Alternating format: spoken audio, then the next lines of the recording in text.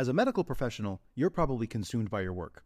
Because of that, you likely miss out on big opportunities to protect and grow the wealth you work so hard for. Luckily, through passive real estate investing, you can place your capital in the hands of trusted syndicators who do all the legwork while you sit back and let your money work for you. Syndicators like Ascent Equity Group. Ascent Equity Group is led by 3 medical professionals turned full-time real estate investors who have secured $250 million in assets in just 3 years. And their latest opportunity, Sunrise in Chandler, is open now. Sunrise in Chandler is an exciting 177-unit value-add multifamily opportunity in the affluent city of Chandler, Arizona. This Class B asset in a Class A location was secured at a significant discount and is already cash flowing out of the gate, with 89% of the units still in need of renovation. Sunrise in Chandler is close to meeting its capital raising goal and will be closing soon. So if you'd like to learn more, visit ascentequitygroup.com/best deal to schedule a call. That's ASCENT equitygroup.com/best deal. This opportunity is open to accredited investors only. One thing you can do that really can help a negotiation is you make a concession up front. You give something. People have this innate need to reciprocate something that's been given to them. Best ever listeners, before we jump into today's episode, got 2 questions for you, and this is for my fix and flippers out there. 1, are your financing costs eating away at your bottom line? And 2, are you looking for a way to increase your overall profits by reducing your loan payments to the bank or private lender? Of course you are, right? You're always looking to maximize the potential of your deal. So here's a solution. We got a solution for you through the crowdfunding platform Patch of Land. If you're a loyal Best Ever listener, you know Patch of Land. They've been on the show many times. They've sponsored the show many times. They're back for more because they love you. They want to help you out. They want to add value to your life. And here's how they're going to do it. They have a solution to your financing issue of financing costs eating away from your bottom line, and they want to help you reduce your loan payments to the bank. So here we go. Patch of Land offers a fix and flip loan program that only charges interest on the funds that have been dispersed, as opposed to the traditional model of lenders charging interest on the whole loan amount at the beginning. You save a lot of money this way, and it can be misleading when you get your terms quoted to you by the lender at a particular rate if they charge all of the interest up front versus upon distributions. Patch of Land's got a document that you've got to check out if you're a fix and flipper to educate yourself on questions you should ask the lender. Regardless if you go with Patch of Land, you've got to get this document to educate yourself on the questions to ask your lender to make sure you're getting the best financing terms. The document's at patchofland.com/Joe Fairless. That's patchofland.com/Joe Fairless. Patch of Land, they can close in as little as 7 days, and they can help you through this program save thousands of dollars on your deals, make more money, and have a better business and grow your fix and flip business. So go to patchofland.com/Joe Fairless. Best ever listeners, welcome to the best real estate investing advice ever show. I'm Joe Fairless. This is the world's longest running daily real estate investing podcast. We only talk about the best advice ever. We don't get into any of that fluff. With us today, we've got a returning best ever guest. You can hear his best ever advice, episode 217, titled "You Only Have One Chance to Make a Good Flippin' Impression." How you doing, Jay Scott? Hey, Joe. Thrilled to be here. Yeah, nice to have you on the show, and thrilled that you're back on the show. You had a lot of value. When we talk, you had a lot of value to my life. Now it's time for me to share the value with the best ever listeners as well. And you did that episode on episode 217, and we're going to do it again. Today is Sunday. So because it's Sunday, this is Skill Set Sunday, where we talk about a specific skill that will help the best ever listeners after they get done listening to our conversation. And we're going to be talking about the skill of negotiation. You just released a book on that. In addition, a little bit about Jay Scott. He has completed over 200 deals. He's bought and sold over $25 million in property. He's an investor specializing in residential rehabbing and flipping. He earned more than $1 million on his first 50 flips. Exactly $1,075,291 on his first 50 flips. and he runs the website 123flip.com based in Washington, D.C. So before we get into negotiations, you want to give the best ever listener a little bit more about your background and your current focus? Sure. I started in real estate back in 2008, probably the worst market in history. My wife and I had been in the tech industry before then, living in California.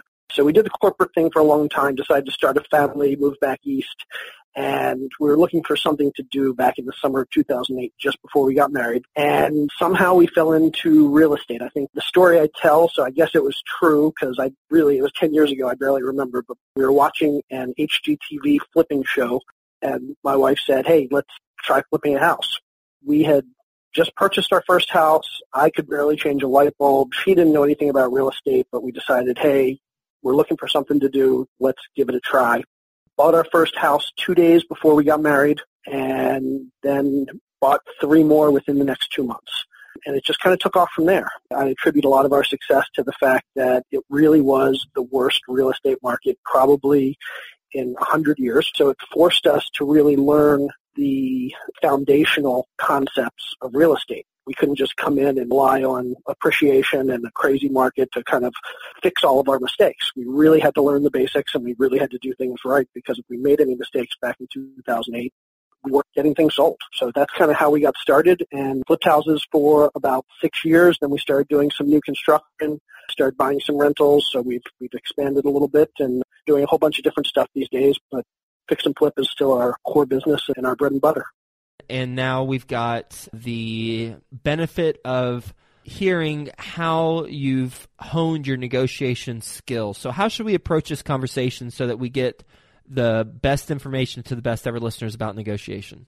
Like I said, back in 2008, the worst market in recent history, I like to say that in any given real estate market, one of two things is true. It's either really tough to buy houses or it's really tough to sell houses. If not one of those things were true at any given time, everybody would be making tons of money. So back in 2008, it was really tough to sell houses. I could go out and throw a dart at MLS listings and find great deals, but getting them sold was tough.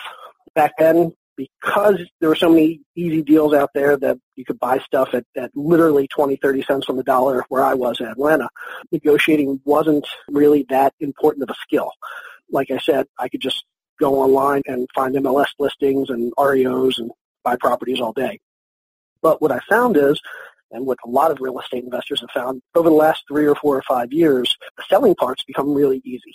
Tons of buyers out there, crazy hot market, but where a lot of investors are running into trouble is buying properties. Mm-hmm. And that's where negotiation really comes in handy. So being able to work directly with sellers, being able to work with institutions like banks and HUD and other government agencies, and even being able to work through real estate agents, knowing how to negotiate gives you that edge that really allows you to get better deals on properties. So it takes a deal that either may not work or is really thin and turns into a deal that's good or great, and also gives you that edge over other investors who are coming in trying to buy the same deals. Mm-hmm. So especially in a market like the one we have today where things are hot and plenty of buyers, not a lot of sellers, negotiation really makes a difference between getting the deals and not getting the deals. So you're taking us into the territory of it's not just about negotiation, but it's about the rapport building, it sounds like. Is that correct?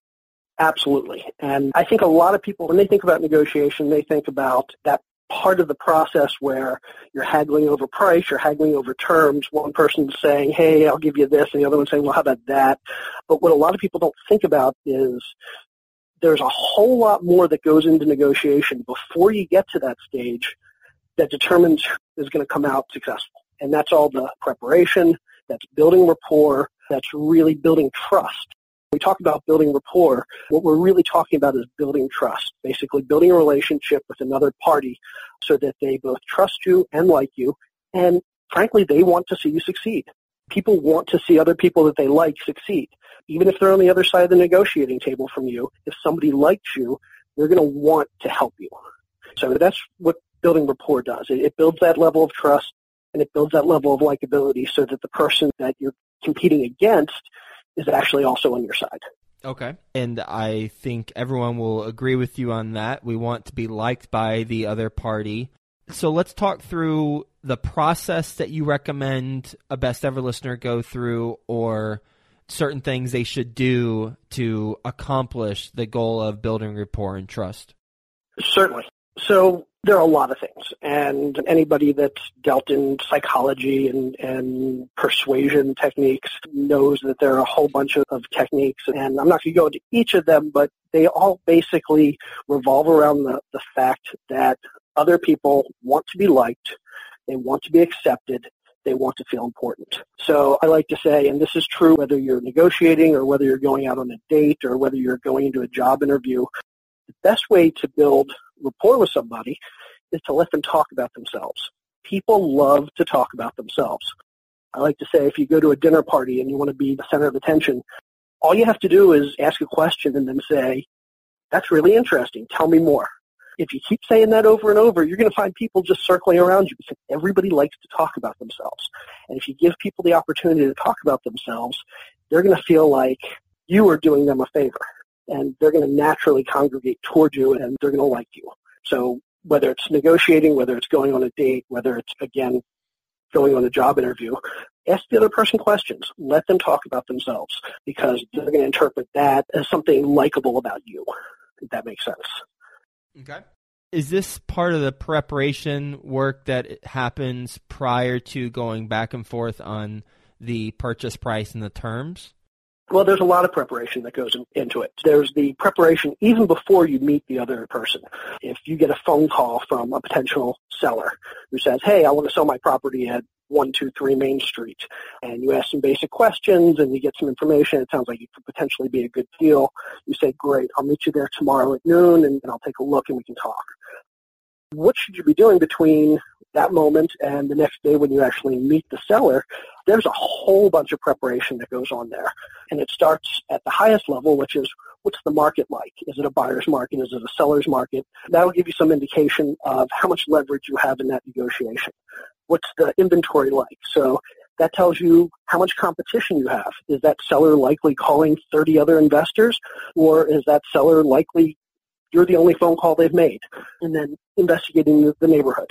So you go in everything from, where's the house located? Is it on a busy street? Is it near an airport? Are there train tracks running behind it? And then even down to the house level. So drive by the house before you meet the seller. Does the neighbor have chickens living in the yard? Does the neighbor have loud barking dogs? Go in the middle of the night. So is there a lot of activity in the middle of the night? Are people out and about? Is there drug activity on the street? Stuff like that. That will give you the information you need so that when you go and start talking to the seller about actually buying the property, you know what you're buying, you know how much it's worth, and you also know what type of leverage you have over the seller. So, for example, we once bought a property where there was a train running through the backyard. And we were looking at Google Maps, and we saw the train tracks. And we did some investigation. What we found out is the train only runs basically at the middle of the night, 3 a.m. every night past the back of that house. And if we wouldn't have done that investigation, we'd have no idea that there was a train that ran behind the house. Mm-hmm. Then when we went to talk to the seller, we were able to say, "Hey, we know there's a train that runs behind the house every night at 3 a.m. It's going to make it more difficult for us to sell the property after we fix it up.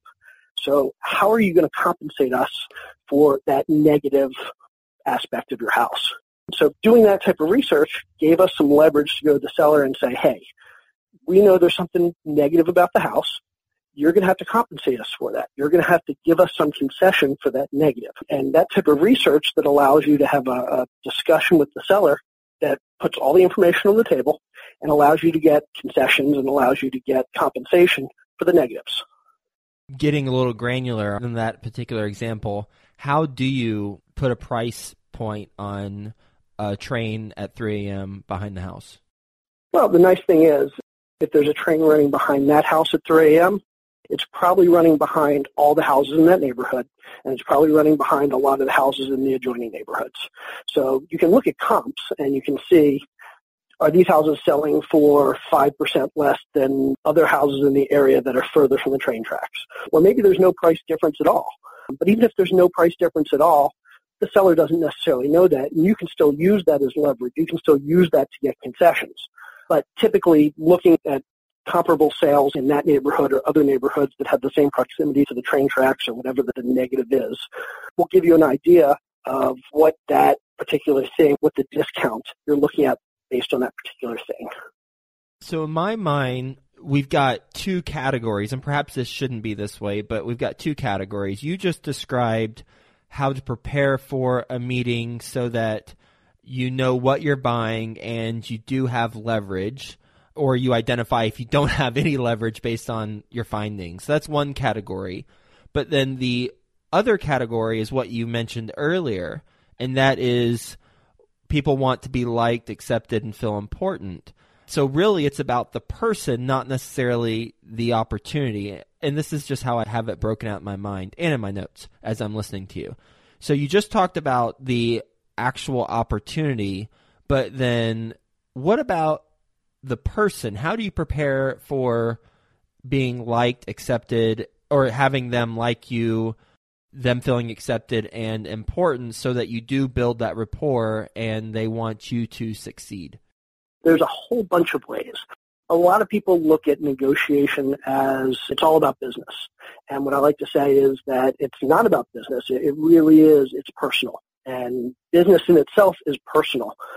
The biggest reason somebody is going to do something nice for somebody else is because they have a personal relationship with that person. And whether that relationship is we've been friends since high school, or we've worked together for the last 10 years, or they came into my house yesterday and we had a great conversation and they were really nice.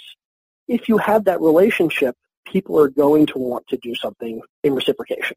So it doesn't necessarily mean you have to be best friends for the last 20 years. Just sitting down at a kitchen table, having a cup of coffee, talking about kids, talking about where you went to school and where you worked, and finding things that you have in common can go a long way towards building a basis for a relationship that will make the entire negotiation process a lot easier. In terms of specific tips, a few things that I like to say. One, there are a lot of investors who like to negotiate over the phone or over text message because it's easier. You don't have to have a hard conversation with the seller or with a buyer face to face. But in actuality, it's just as difficult for the other party. If you're going to throw out a lowball offer, it's really hard to do that face to face. But by the same token, if a seller gets a lowball offer face to face, it's hard for them to look you in the eye and say, absolutely not. It's easy for them to say that's ridiculous over text or over email or even over the phone. But when you're face to face, it's hard for you to throw out a low offer, but it's also hard for the other person to reject that offer. So getting face to face really is an important part of the process. It gives you some leverage, but again, it allows you to build that rapport. If you're talking to somebody over the phone and you never see them, you're less likely to feel attached to them in some personal way than if you're sitting at their kitchen table or at a coffee table drinking a cup of coffee and talking about family. So I talked a little bit about asking questions, talking about them. People like to talk about themselves. Doing little things for people. So you mentioned the book that we just released on negotiating, and I talk a lot about what are called concessions. So concessions are the whole pot filled with things that make up the deal. And you give some and you take some and you divvy up the concessions. And one thing you can do that really can help a negotiation is you make a concession up front. You give something. People have this innate need to reciprocate something that's been given to them. Here's a good example. Have you ever received in the mail a request for a donation from some company, and they include like a little sheet of return address labels or even a nickel? I've started seeing they send just literally a nickel. There's a reason they do that. They do that because they know you've now received something. You have this innate need to now reciprocate. And what they found is they can literally hand you money, and it's going to be beneficial for them because they know that they're going to get something much bigger in return. That little idea of, I gave you a gift, now I expect something in return is huge. So if you want to build, let's call it capital, with a buyer or a seller, one great thing you can do is you can give a little concession. Buy them a cup of coffee, meet them at a restaurant, pick up the check, go to their house with a little gift. All of these things will basically not just ingratiate them to you, but also provide the sense of obligation back to you. So that's not something I invented. That's actually a well-known psychological product of persuasion. But it's very useful when working with buyers and sellers in the real estate world. So these little things, these little tips can add up and really tip the scales of leverage in your favor in the negotiation. I practice those tips as well, and thank you for mentioning the law of reciprocity. That's a big one when we give them something proactively, because I think it's The Power of Influence. I think that's the book that I read it in by Robert Cialdini. He talks about in there, and this is just scientifically proven. This isn't us just waxing poetic. This is study after study proves this, that when you do give something initially, they do feel compelled to give something back. But here's the kicker. As you said, when you give back after receiving something, you tend to give back more than what you received.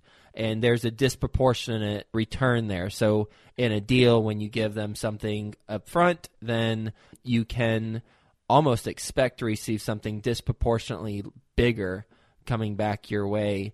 I want to ask you a question about after you set up the meeting, but before you meet them, you do your preparation on the market, the inventory, the neighborhood, the house. Do you do any preparation on the person? Absolutely. That's one of the nice things with social media these days, is that it's really not too tough to do prep and reconnaissance on people. So everything from starting with a simple Google search, you can find out things like, let's say it's a seller. Where does the seller work? And maybe even how much money does the seller make? You can find out how long they've owned the property. You can find out probably how much they owe on the property, or at least how much their mortgage originally was, and you can do the amortization schedule yourself. You'll probably find family pictures. So you can find out, do they have kids? How old are they? You might find out their sports affiliations. So you can find out, hey, he's a Boston Red Sox fan. You're a Boston Red Sox fan? Great. Now you have something to talk about. You can find out where they grew up and where they went to school. Hey, you know somebody that went to that school? Again, you now have something to talk about. So LinkedIn is a great resource. So perhaps you know somebody that works in the industry they work in. How many mutual first connections do you have on LinkedIn? Realtor.com. Go on Realtor.com and you can find out when they bought the house, what was the condition of the house when they bought it. You can see pictures of the house when they bought it. So you walk in and you realize, wow, the house has been trashed in the last 3 years since they've owned it. Probably something's going on there. You can do things like Facebook, Instagram, Twitter. You can find blogs. I tell a story in our book about how we literally had a deal where a seller came to look at one of our properties, and they made an offer. It was a low offer, and we were thinking about accepting the offer because the house had been on the market for a month or two, and we're getting ready to drop the price. But before we did that, my wife, who is probably the best I've ever met at Google stalking people, she starts looking around. And she finds this person's Facebook page, and this was a couple years ago before people started making everything private. She literally finds a Facebook post by this woman that had looked at the house, and it basically said something to the point of, was on a house hunting trip. We found out that her fiance lived in, I think, Wisconsin and was getting ready to move to Maryland, where the house was. And the Facebook post was something like, we're getting ready to give up on finding a house on this trip, but we think we found the perfect house. We made an offer. We're just waiting to hear back from the sellers. And the house is really close to, and they mentioned the name of some person. We could be neighbors. So we see that Facebook post, and the first thing my wife thinks is, this person really wants this house. It was obvious that they were getting ready to give up on finding a house on this trip. They found this house. It's near a friend of theirs. So instead of basically going back and giving them a big discount on the house and making a counteroffer that was close to their offer price, we actually went back and made a counteroffer close to list price, and we got it. So they accepted the deal simply because they went and they posted on Facebook how much they liked this house and how excited they were, and we found that post. We could use that as leverage, and people do that all the time. If anything, we found that we've been on the receiving end of that a few times. So we have a blog, 123 Flip, and for the first several years, we posted all the pictures of our properties and all the numbers. And we actually found that there were a couple buyers who came and looked at our properties and actually found our properties on our blog, knew exactly how much we bought the property for, knew exactly how much we rehabbed it for. So that type of personal reconnaissance using social media, using Google, can go a long way towards helping you build a profile of your buyer or your seller, and then figuring out where the pressure points are, figuring out the motivations, figuring out the points of leverage you have over those people when you're negotiating with them. Jay, this has been an educational conversation, that's for sure. I've written down a lot of notes. Where can the Best Ever listeners get in touch with you? I am on Facebook and Twitter at 123flip, my website, 123flip.com, and my email, j@123flip.com. And for anybody that might be interested in the book we just released, it's called The Book on Negotiating Real Estate. Feel free to check out negotiatingbook.com. You can download a free chapter there, and it's also available on Amazon. Outstanding. I will be getting that book. And Jay, thanks for being on the show talking about how preparation is so important. That's really the focus of our conversation today, is being prepared not only to speak to the individual and the search that you need to do prior, and you gave the story about the social media stalking that your wife is so good at doing and how it resulted in more dollars in your pockets, as well as the preparation to do on the property itself. What's the market? Is it a seller or buyer's market? What's the inventory, the neighborhood, the train track example at 3 a.m., and the house and the neighbors as well. So thanks for being on the show. Hope you have a best ever weekend, and we'll talk to you soon. Awesome. Thanks, Joe. Today's sponsor, Patch of Land, has got the document for you that you've got to check out if you're a fix and flipper. They show you how a higher interest rate can actually deliver a lower cost to your fix and flip loan, and conversely, how a lower interest rate could deliver a higher cost to your fix and flip loan. Needless to say, you got to know this stuff to identify the best loan terms. Go to patchofland.com/Joe Fairless. Get this document, patchofland.com/Joe Fairless. Ready to enter the minds of successful entrepreneurs and millionaires? Are you ready to excel in your entrepreneurial and investing journey? The new podcast, Before the Millions, studies phenomenal entrepreneurs and their path to millions. Journey through exclusive interviews, giving you all the secrets to mimic their successes. Listen and subscribe to Before the Millions podcast at beforethemillions.com. That's beforethemillions.com.